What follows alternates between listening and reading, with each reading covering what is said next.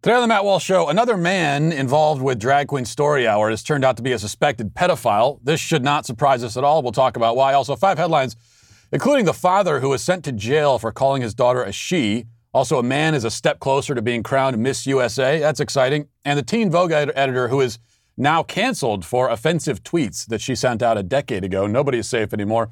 In our Daily Cancellation, we'll deal with the women's NCAA basketball players who are complaining that they aren't being treated as equal to the male players. But should they be treated as equal? We'll talk about that and a lot more today on the Matt Walsh Show.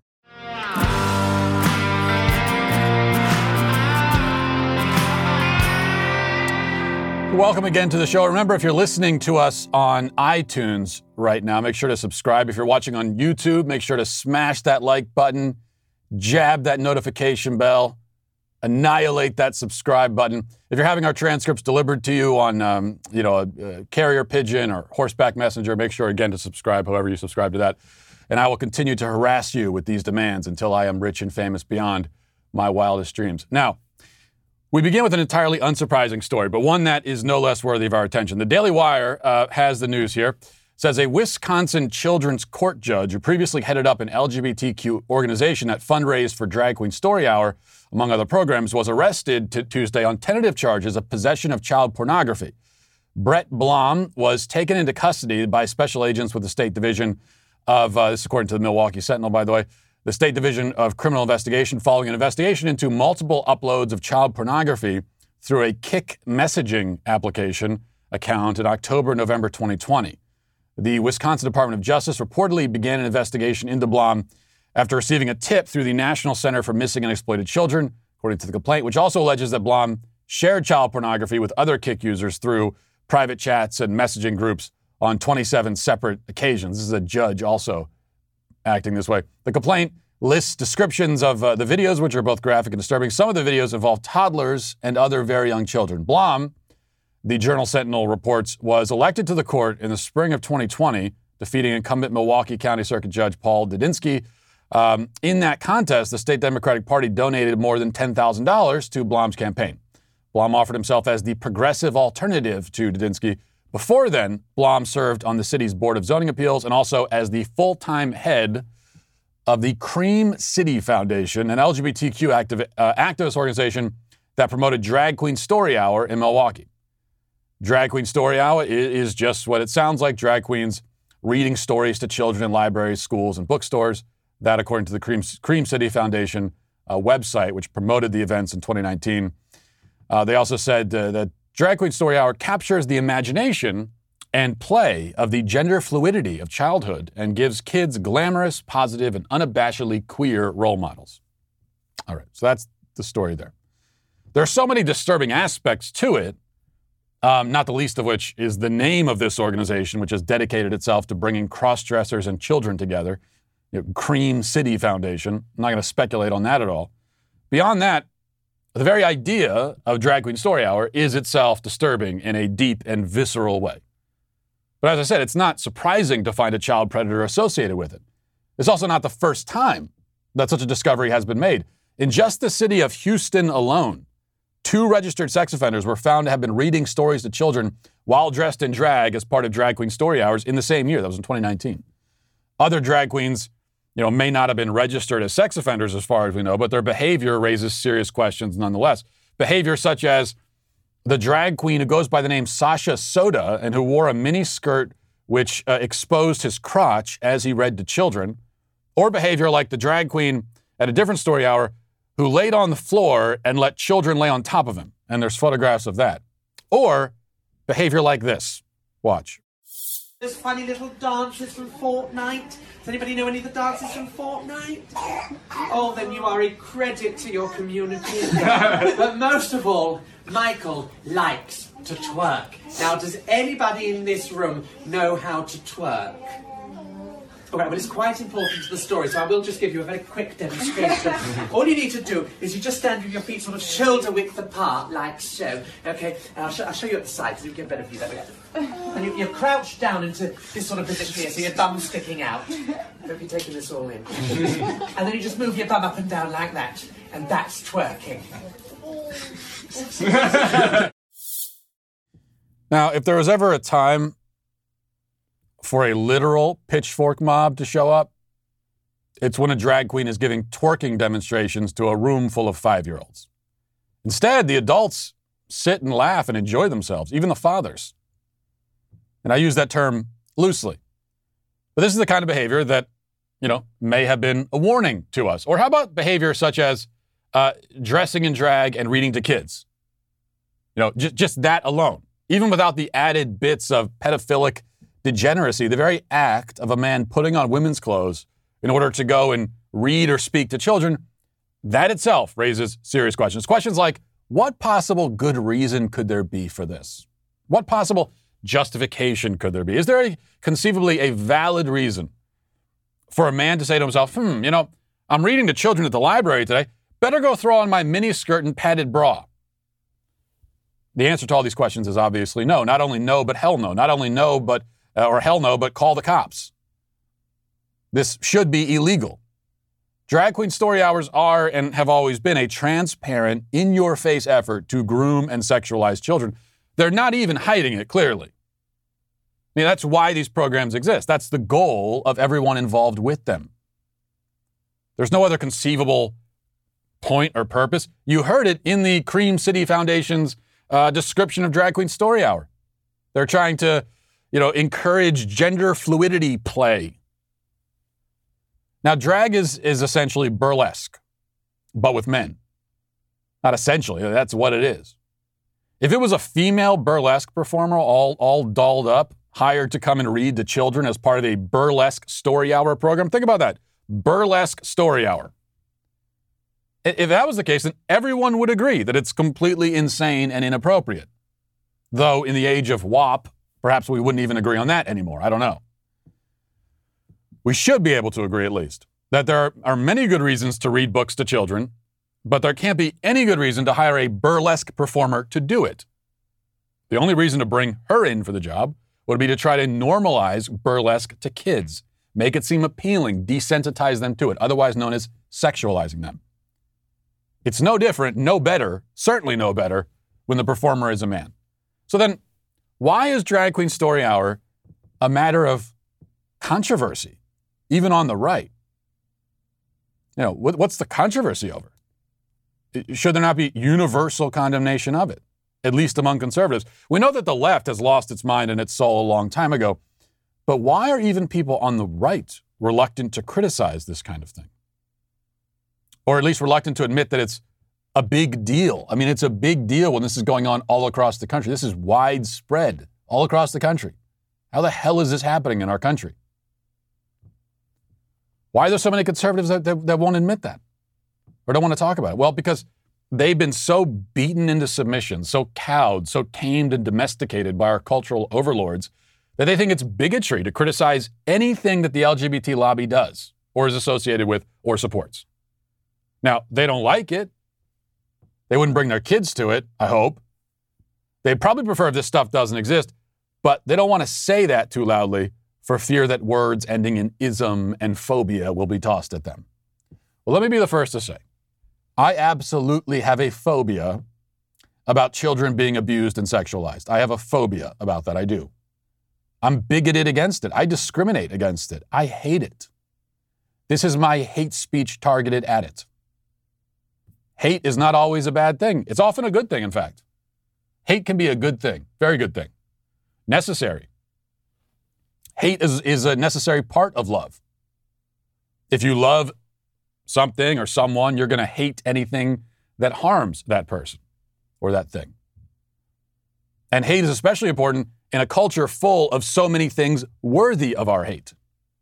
Drag Queen Story Hour is certainly one of those things. And we just cannot be afraid to say it. Let's get now to our 5 headlines.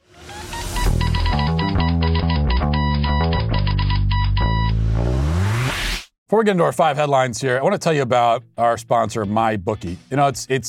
I think it's great. There's so much in the world right now that might stress you out. It certainly stresses me out. It's good sometimes to unplug a little bit from news and politics and focus on something that's fun. Only fun. Fun for fun's sake. And that's what MyBookie is all about. March is here and madness has officially begun. A different kind of madness, a good kind of madness. It's time for you to shoot your shot and score big on the nonstop action with MyBookie. Select the winners from 63 tournament games in the MyBookie bracket. Contest for a chance at $10,000 in cash prizes, and it's only $1 to enter. That's all you got to pay. It doesn't matter whether you're filling out multiple brackets, betting the national championship winner, or simply looking for player and game props.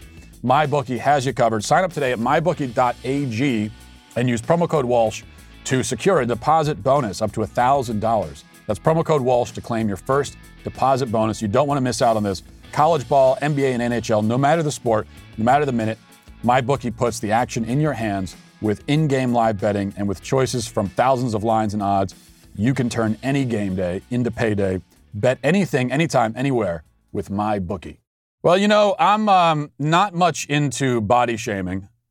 I'm a little bit into it, but not much. But anyway, Bill de Blasio got the vaccine yesterday, and he put out, we got the picture up here on the, you got to see this. He put out the picture of himself getting the shot, and you can see it there. And I mean, my God, those arms, can I even call those withered things arms? He's literally built like Gumby. He looks like a stick figure my 4-year-old might draw. He looks like he stole a 9-year-old boy's leg and used it as a prosthetic arm. I mean, he looks like if Elmo had gigantism disease. His arms are like pool noodles covered in skin. I have actually seen better muscle definition on an infant. And my point is, here's why I'm bringing this up, because those are some weak ass arms. But this guy was defying his own COVID restrictions to go to the gym. Like everyone else in New York wasn't allowed to go. He had the gyms all to himself. And you'd expect at the least he would come out looking kind of buff after that. But what was he doing in there? Lifting weights by proxy? Did he hire some guy to lift weights for him and he hoped that he would sort of inherit the gains through osmosis? Good Lord. And this only, proves my point that there's a story that came out last night about Andrew Cuomo. And this is supposed to be another controversy about Andrew Cuomo.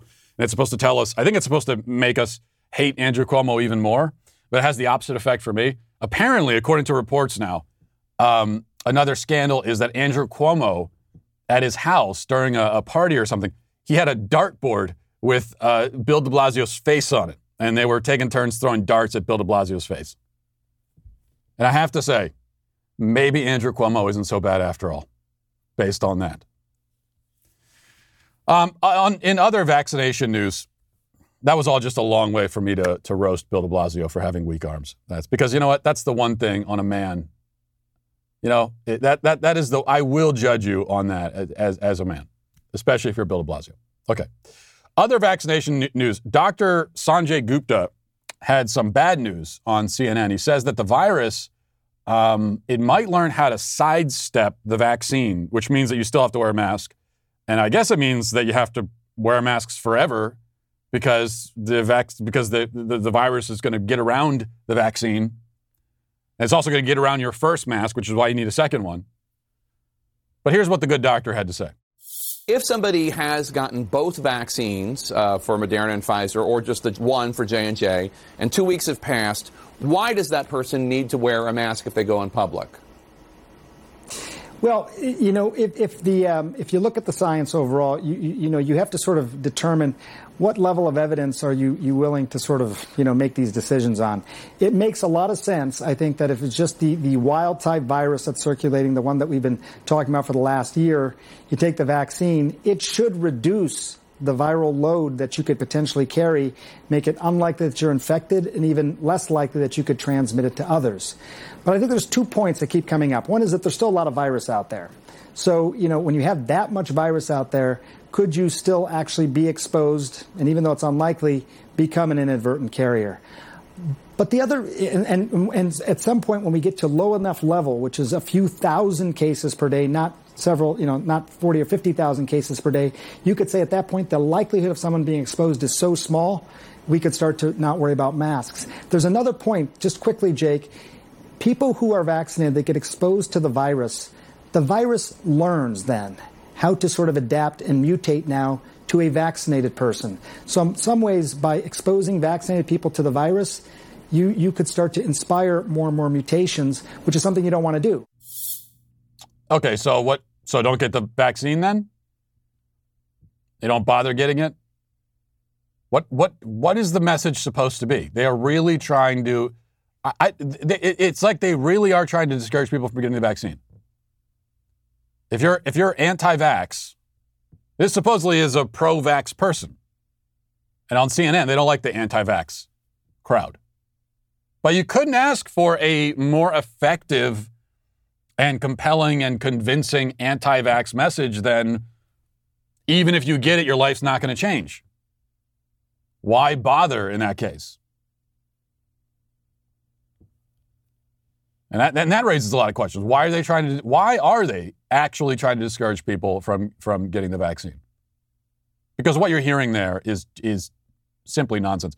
I don't think we have the clip, but Senator Rand Paul grilled Fauci yesterday in a hearing, and Rand Paul is great at this. You know, he was grilling the former health secretary of Pennsylvania, the trans person, about we played that clip a couple weeks ago, grilling on the issue of the trans indoctrination of kids and kids being drugged and mutilated. So, we do have the clip. Do we have it? Okay. Well, here's Rand Paul talking to Fauci about the masks and vaccines and actually bringing some real science and some real facts to the foreground. Let's listen. What study shows significant reinfection, hospitalization, and death after either natural infection or the vaccine? It doesn't exist. There is no evidence that there are significant reinfections after vaccine. In fact, I don't think we have a hospitalization in the United States after the 2-week period after the second vaccination. We don't have a death in the United States. You're not hearing what I'm saying about variants. We're talking about wild type versus variants. And what proof is there that there are significant reinfections with hospitalizations and death from the variants? None in our country. Zero. Well, because we don't have a prevalent of a variant yet. We're having one. Can I finish? We're having 117 that's becoming more dominant. Policy based on conjecture. Yeah, this is a scientific line of questioning, and this goes on for a lot longer than that. If you haven't watched the full exchange, it's really worth doing. And that's what Rand Paul's great at this. I like Rand Paul a lot. He doesn't get really any traction when he runs for president. I think he should get a lot more traction than he does. I don't agree with a lot of what he says because he's a lot more libertarian than I am. But with this kind of thing, he's very good at this. And but this is a scientific line of questioning, which is what's the evidence? We don't want to hear maybe it could be this, it could be that. That's not enough. We shut down society based on maybes and could be's, and let's shut down society and we'll shut it down for a year to be safe, better safe than sorry, and then we'll wait for the evidence to come in. So we're going to shut down ahead of time and then wait to see if there was any reason to have shut down in the first place.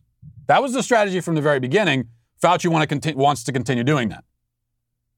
Because he doesn't understand or just does not care about the human cost of lockdown, shutting down schools, all of that. Just doesn't care. He's not affected by it. He's doing great. He's getting paid a lot of money. It's probably the best year of his life this past year. And so all the other human suffering means nothing to him. So it's very easy for him to say, well, yeah, we'll keep the measures in place and we'll see. Check back in a year, get some more studies in there. Rand Paul's point is there's no evidence to support this. Telling people to wear masks or to stay socially distanced after the vaccine, what is the evidence to support you saying that? Answer, well, we don't have any. There could be some out there somewhere, but we haven't found it yet. All right, well, then we're going to simply ignore you. All right, number 2 from the Daily Wire says, on Tuesday, the father of a biological girl who believes she's a boy turned himself into a Canadian court and was subsequently taken to jail after the Attorney General of British Columbia issued an arrest warrant for contempt after the father had insisted on referring to his daughter as his daughter and used the pronouns she and her. God forbid. Robert Hoogland from Surrey, British Columbia, has a 14-year-old daughter. In February 2019, the Supreme Court of British Columbia ordered that the girl receive testosterone injections without obtaining parental consent. 14 years old. This is 4 years before this child is considered an adult able to make adult decisions. 14, certainly under the age of consent, anywhere in the Western world, as far as I know. Can't consent to, at 14, by the law, you can't consent to like anything without your parent involved. Except this. Except injecting foreign chemicals into your body to try to change your body in profound and permanent ways.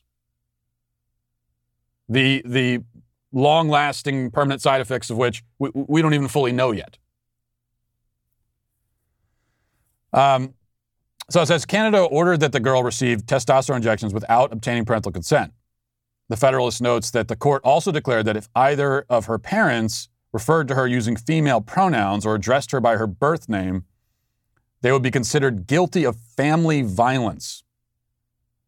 Canada has lost its mind completely. Well, the entire Western world has, but Canada is a few train cars up ahead of us on the crazy train. When she was in 7th grade, the girl's school urged the girl to see psychologist Dr. Wallace Wong, who recommended the girl should begin taking cross-sex hormones at 13. Hoagland cited his daughter's alleged history of mental health issues and refused to give permission. Doctors at BC Children's Hospital decided that the girl should receive testosterone injections. And now, fast forward a little bit, legally, he's not even allowed to refer to his own daughter as a girl. He's arrested for that. And if you're living south of the Canadian border, you're living in America, and you think, they're crazy up there, that's never going to happen here. Oh, it'll happen here. This is happening here. This will happen. They've already laid the groundwork for it. Lay the groundwork first through the rejection of biological science, the rejection of objective reality and morality. And then by saying that it's hateful to use biologically correct pronouns when referring to someone. It's an act of hate. Well, if that's the case, then it's only so long before they say, well, there need to be laws in place to protect, gender-confused people from hearing the correct biological pronouns. And this again shows why it is so important for us to not go along with this. It is not a small issue. The gender stuff in general, as you know, I believe, and have always said, not at all a small issue. This is a central issue in the culture. But the pronoun piece of that, it's very, very important. That is a hill worth dying on. And you don't even have to die, because I've been fighting on that hill for a long time and I'm still kicking. But that's a hill worth defending. Once you go along with that, it's over. And there are more and more people on the right who even, supposed right-wing media publications. You see this more and more that start using the preferred pronouns in their articles and that sort of thing. No, this is a matter of reality. I'm not going to go along with a lie. I won't do it. I can't. Morally, I can't. That's the stance we all have to take. You're not trying to hurt anyone's feelings. You're not being aggressive about it. No, something is being demanded of you. You're not doing this. I'm not doing it. I didn't choose to have this discussion. I'm going about my life, going about my day, using correct, normal language. And now I'm being told that I have to use language that does not signify what I'm actually trying to convey. So something is being asked of me that is unreasonable. All I'm doing is saying, no, I can't go along with that unreasonable demand. Number 3, here's some big news. A man has just won a female beauty pageant and one step closer now to being crowned Miss USA, which is also something that will happen. Here's a local news report about this. Let's watch. It's a first for one major local beauty pageant. A transgender person is now the reigning queen. Kim Passoff spoke with her, and Kim, she won the Miss Silver State. That's the biggest preliminary competition for the Miss Nevada USA pageant. Yeah, that's right, John. Catalina Enriquez, who is transgender, has won transgender pageants before, and she's entered cisgender competitions, but this is a monumental win. She will now compete for Miss Nevada USA, the state pageant leading to Miss USA and Miss Universe, pageants that were once owned by Donald Trump and two of the most coveted crowns in the pageant world. The Silver State USA is Miss Catalina Enriquez. Catalina Enriquez loves almost everything about pageants, the glitz, the glamour, and now her new crown. From a pageant that not only welcomed her, but embraced her. The Silver State competition was a great experience to me. It was honestly a celebration of womanhood and diversity and just a celebration of being your true self. So there you go. Big achievement, we're told. A celebration of the true self, which is exactly what it isn't. It's the opposite of that. And then you have the women who you see there. They have to pretend. Not only is this title being taken away from a woman and given to a male, but the women have to pretend to be excited about it. You know, it's not if you're a woman, it's not enough. You can't merely go along with it. You have to be excited about it.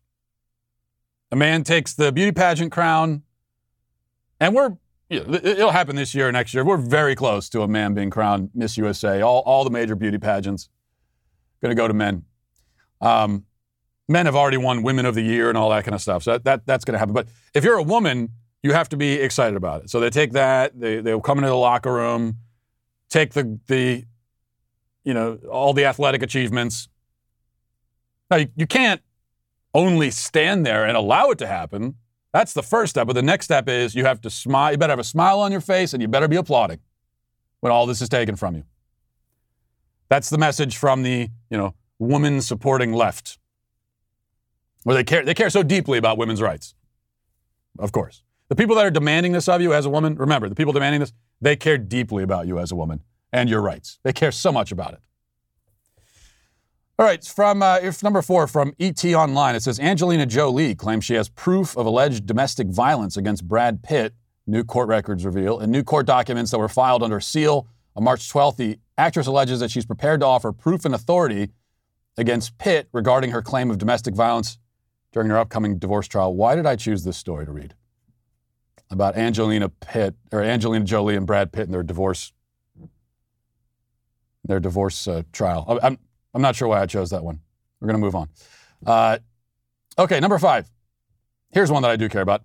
Alexi McCammon has stepped down, this is from Newsweek, has stepped down from her newly appointed position as editor of Teen Vogue after several Condé Nast staff members complained about offensive tweets that recently resurfaced.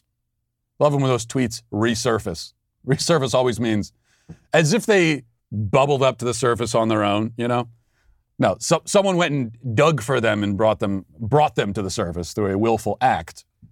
She was due to start as editor-in-chief of Teen Vogue on March 24th, and now she has stepped down. Now, these are tweets, Alexi McCammon's tweets that are so offensive. These are tweets from 2011, and she was, how old was she? She was 17 years old when she sent these tweets out, in high school.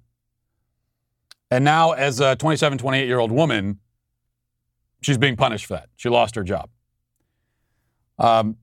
What were those tweets? So let's see. In 2011, when she was 17, McCammon tweeted, first she tweeted, outdone by an Asian, #what's new. I guess she meant in school, so she was outdone by an Asian. I'm not exactly sure what that refers to. And she also tweeted, now Googling how to not wake up with swollen Asian eyes. And then a third tweet that was so offensive when she sent it out at the age of 17, she has to be fired for it. Third tweet said, give me a 2 out of 10 on my chem problem, cross out all of my work and don't explain what I did wrong. Thanks a lot, stupid Asian teaching assistant. You're great. And then some of her old tweets used slurs for gay people as well. She's apologized for this multiple times.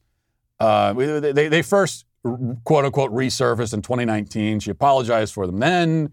And then when she was offered this job at Teen Vogue, prestigious publication. She was forthright about the fact that these tweets are out there, and she apologized when applying, apparently.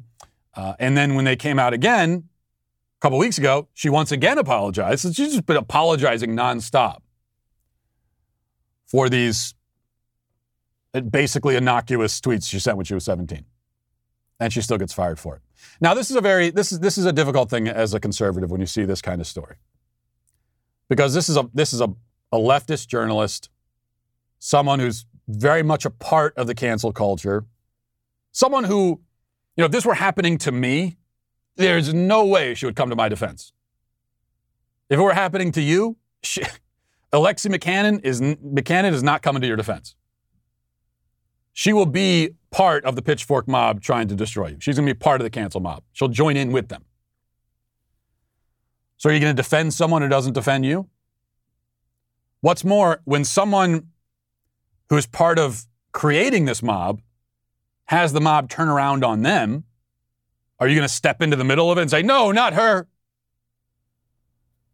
When she's forced to take a dose of her own medicine, are you going to try to knock it out of her hand to protect her? No, I'm not going to do that. I'm not going to waste my time defending her for those reasons. Also for the reason that she apologized. It would be more difficult for me to decide whether to defend her or not if she had not apologized. But as you know, my policy is I don't care if you're on the right or left. If you're getting canceled for something and you apologize, there's nothing I can do for you. I don't think there's anything anyone can do for you. There's nothing anyone else can do for you. If you're not going to defend yourself, and if you're going to admit guilt, basically, and cave to the mob, then what I'm not going to defend someone who isn't even going to bother. I'm not going to put more effort into defending someone than they will put into defending themselves. Unless we're talking about a child or some true innocent victim who's not capable of defending themselves. But she is not a child. So many reasons why the not really worthy of defense here. And yet, so we put that to the side. But at the same time, we can acknowledge that this is completely crazy.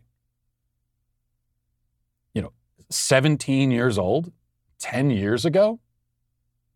Is there anyone who would dare step up to the plate and claim that when they were teenagers, they never said anything that would be considered objectionable to people today, or even people back then when you were a teenager? Is there anyone who would dare? Now, if you were lucky enough, if you were fortunate enough to be a teenager before social media existed, or at least before it was as ubiquitous as it is now, then thank your lucky stars for that. Thank God for that. Really thank God for that. But just because it wasn't documented, don't pretend that you never said it, that you never said anything objectionable when you were a teenager. Really, in a sane country, which we don't live in a sane country, but if we lived in a sane country, we would all agree that certainly anything you said, you get a free, as an adult, you get a free pass for pretty much anything you said as a teenager because you were a teenager. And I would extend it further than that. I would say, really 25 and younger, your brain isn't even fully developed until you're 25. This is one of the reasons why I think we should move the voting age, and we should move a lot of these ages up to past 25 for that reason. You're quite literally not all with it yet. You don't have your full capacity to be the mature, discerning adult that hopefully you eventually turned into.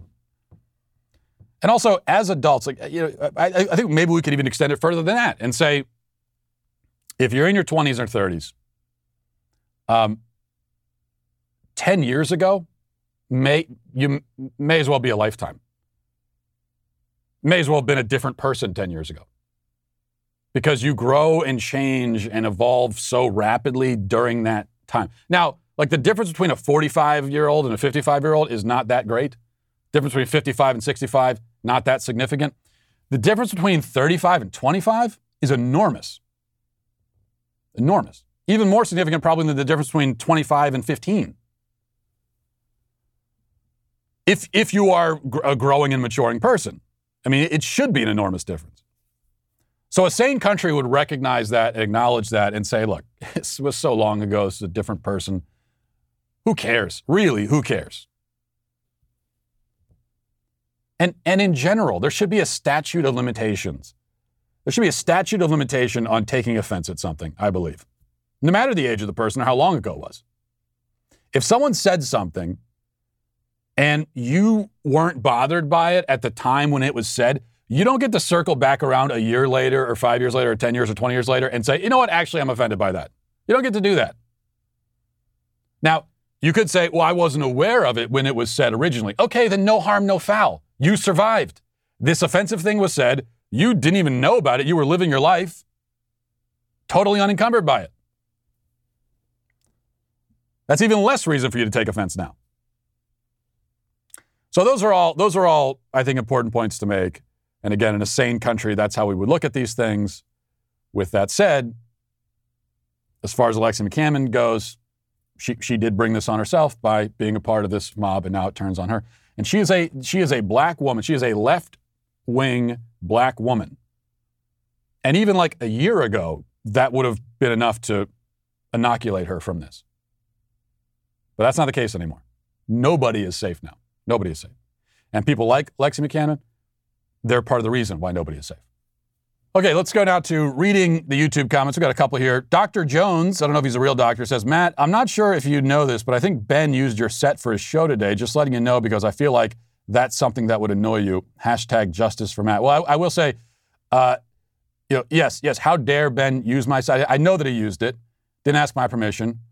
So how dare he? I could almost tolerate it if not for the fact that when I sat down for I don't know if you noticed this. I don't even know if you could see it on my desk anymore, but I have my fake Daily Wire family, my two pictures of my assigned friends and family from the Daily Wire that was put on my desk when I first started here. But when I sat down, this picture was gone. And this is the picture of the guy and a girl on a tandem bicycle. And this is a very important picture to me. And when I sat down, it was nowhere to be found. I guess Ben found this photograph of my assigned friends so offensive that he put it somewhere. It disappeared. But now it has reappeared. So Cameron says, totally agree with not using abbreviations. The other day, my coworker said WTF, at which I told him that if he just said the actual words, it would be less syllables, which he had not considered. Yeah, it's bad enough when people abbreviate things by putting in the E sound at the end, as we've talked about. Using internet abbreviations is really reprehensible. Now, I don't know why I'm confessing this, but I believe in full transparency, and I'm an honest person. I did a few days ago find myself actually saying to someone in conversation, BTW, and I hated it came out of my mouth. I don't know how it came out, and I said it, and I immediately hated myself. If there was a window, I would have jumped out of it, to preserve my own honor. So I'll admit that. But even so, everyone else who does it deserves to be canceled. Dog-faced pony soldier says, Matt, who do you feel is a worse person, Cardi B or Meghan Markle? That's a good question. I don't think there's any way to rank them. That's impossible. That really is splitting hairs. And finally, Egg Sandwich, now there's a great name, says, cat should be inside, Matt. Well, you see, this is really why punctuation is so important. So important because I think what they're saying is cat should be inside, comma, Matt, addressing me. But there's no comma, so instead it says cat should be inside Matt. And I have no further comment on that whatsoever, aside from remember your commas, people. Listen, you spend a lot of time on the internet. We all do. It just makes no sense for you not to secure yourself. What are you doing?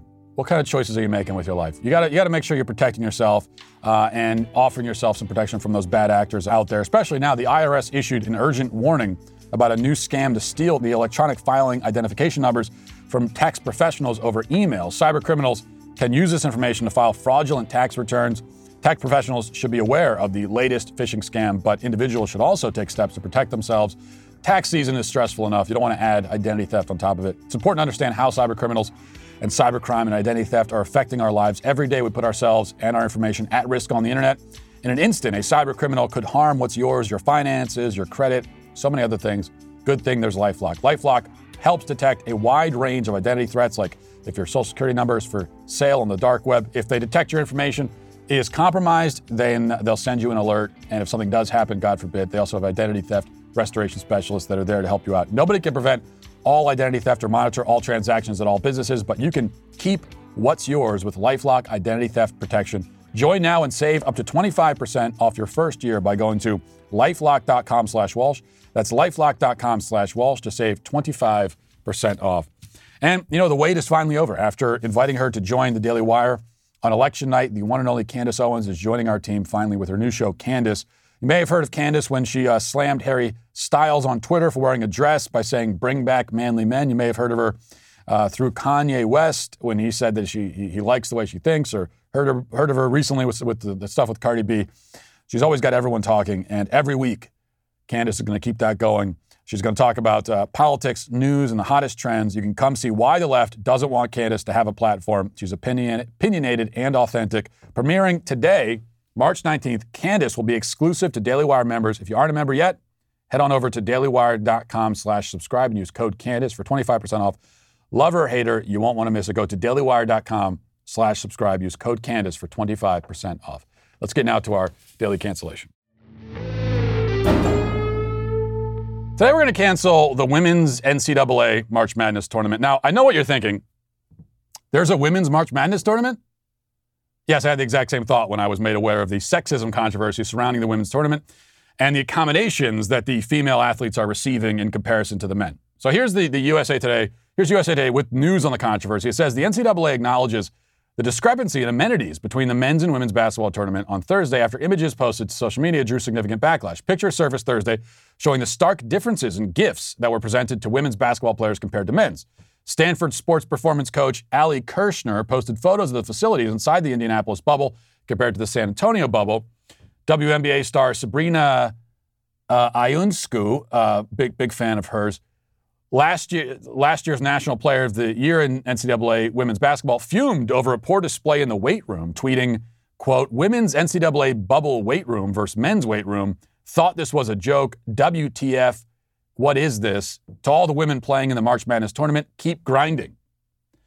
The picture showed the plentiful options in an Indianapolis weight room compared to a small rack of dumbbells in San Antonio. Aja Wilson, who plays for the Las Vegas Aces in the WNBA, another player that I am not only aware of but a huge fan of, tweeted, "The weight room situation is beyond disrespectful." Then Sedona Price, who plays for Oregon, posted a TikTok calling out the disparity between amenities, writing in her caption, "It's 2021 and we are still fighting for bits and pieces of equality." Okay, now the NCAA, there we go, has apologized and pledged to fix the problem. But to give you the visual, if you're watching on the Daily Wire YouTube right now, here is Sedona Price with her TikTok video complaining about this discrepancy in the way that the men and women are being treated. Let's watch it. I got something to show y'all. So for the NCAA March Madness, the biggest tournament in college basketball for women, this is our weight room. Let me show y'all the men's weight room.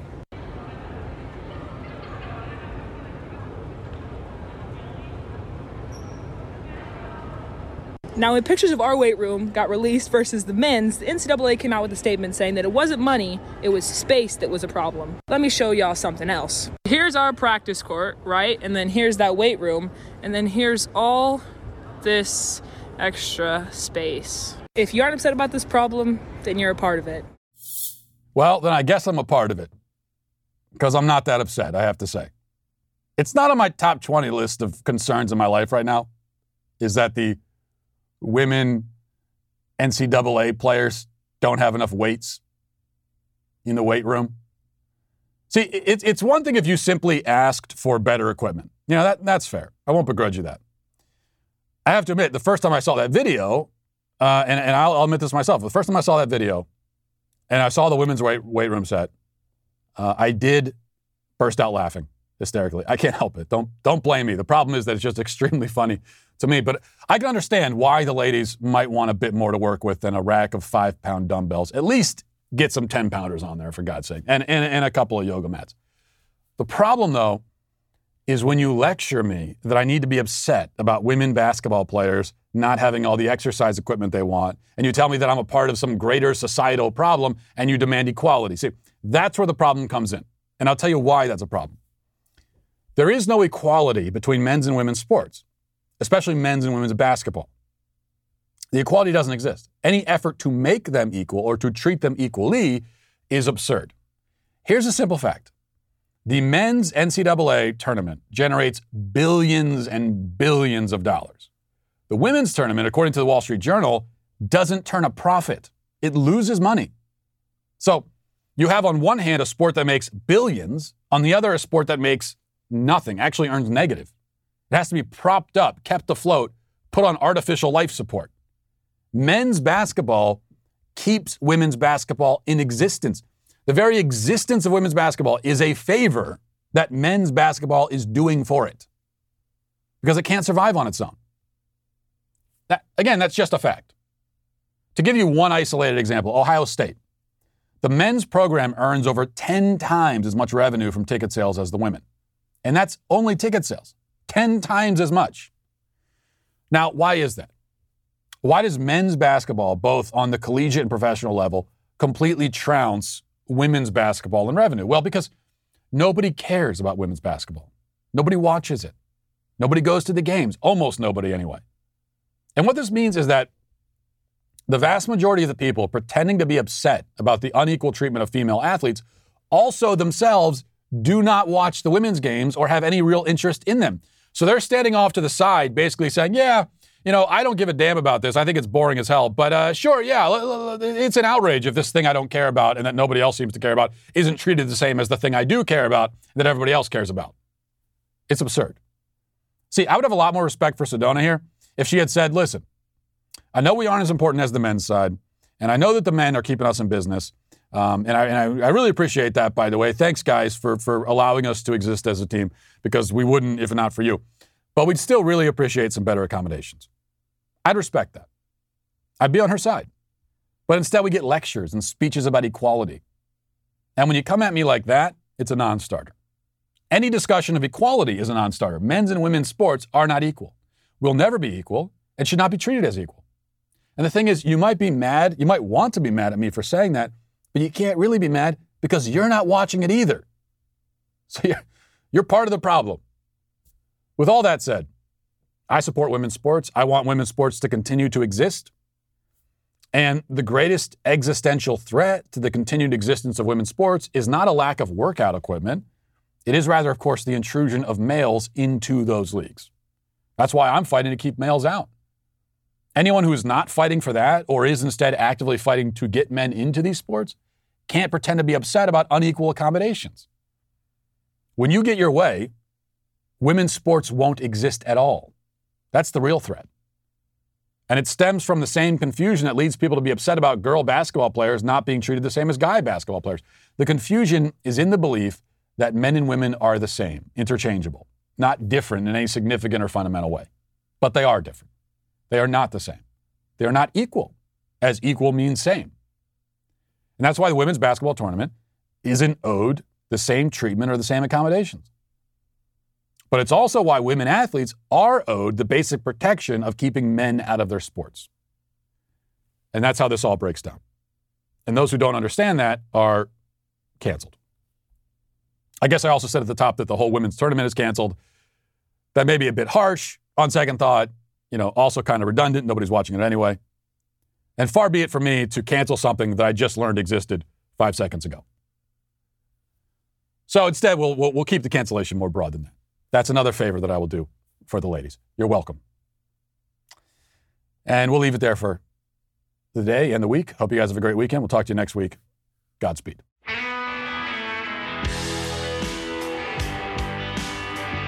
Well, if you enjoyed this episode, don't forget to subscribe. And if you want to help spread the word, please give us a 5-star review. Also, tell your friends to subscribe as well. We're available on Apple Podcasts, Spotify, wherever you listen to podcasts, we're there. Also, be sure to check out the other Daily Wire podcasts, including The Ben Shapiro Show, Michael Knowles Show, The Andrew Klavan Show. Thanks for listening. The Matt Walsh Show is produced by Sean Hampton, executive producer Jeremy Boring. Our supervising producers are Mathis Glover and Robert Sterling. Our technical director is Austin Stevens. Production manager Pavel Vodosky. The show is edited by Danny D'Amico. Our audio is mixed by Mike Coromina. Hair and makeup is done by Nika Geneva. And our production coordinator is McKenna Waters. The Matt Walsh Show is a Daily Wire production. Copyright Daily Wire 2021. Hey, everybody, this is Andrew Klavan, host of The Andrew Klavan Show. You know, some people are depressed because the republic is collapsing, the end of days is approaching, and the moon's turned to blood. But on The Andrew Klavan Show, that's where the fun just gets started. So come on over to The Andrew Klavan Show and laugh your way through the fall of the republic with me, Andrew Klavan.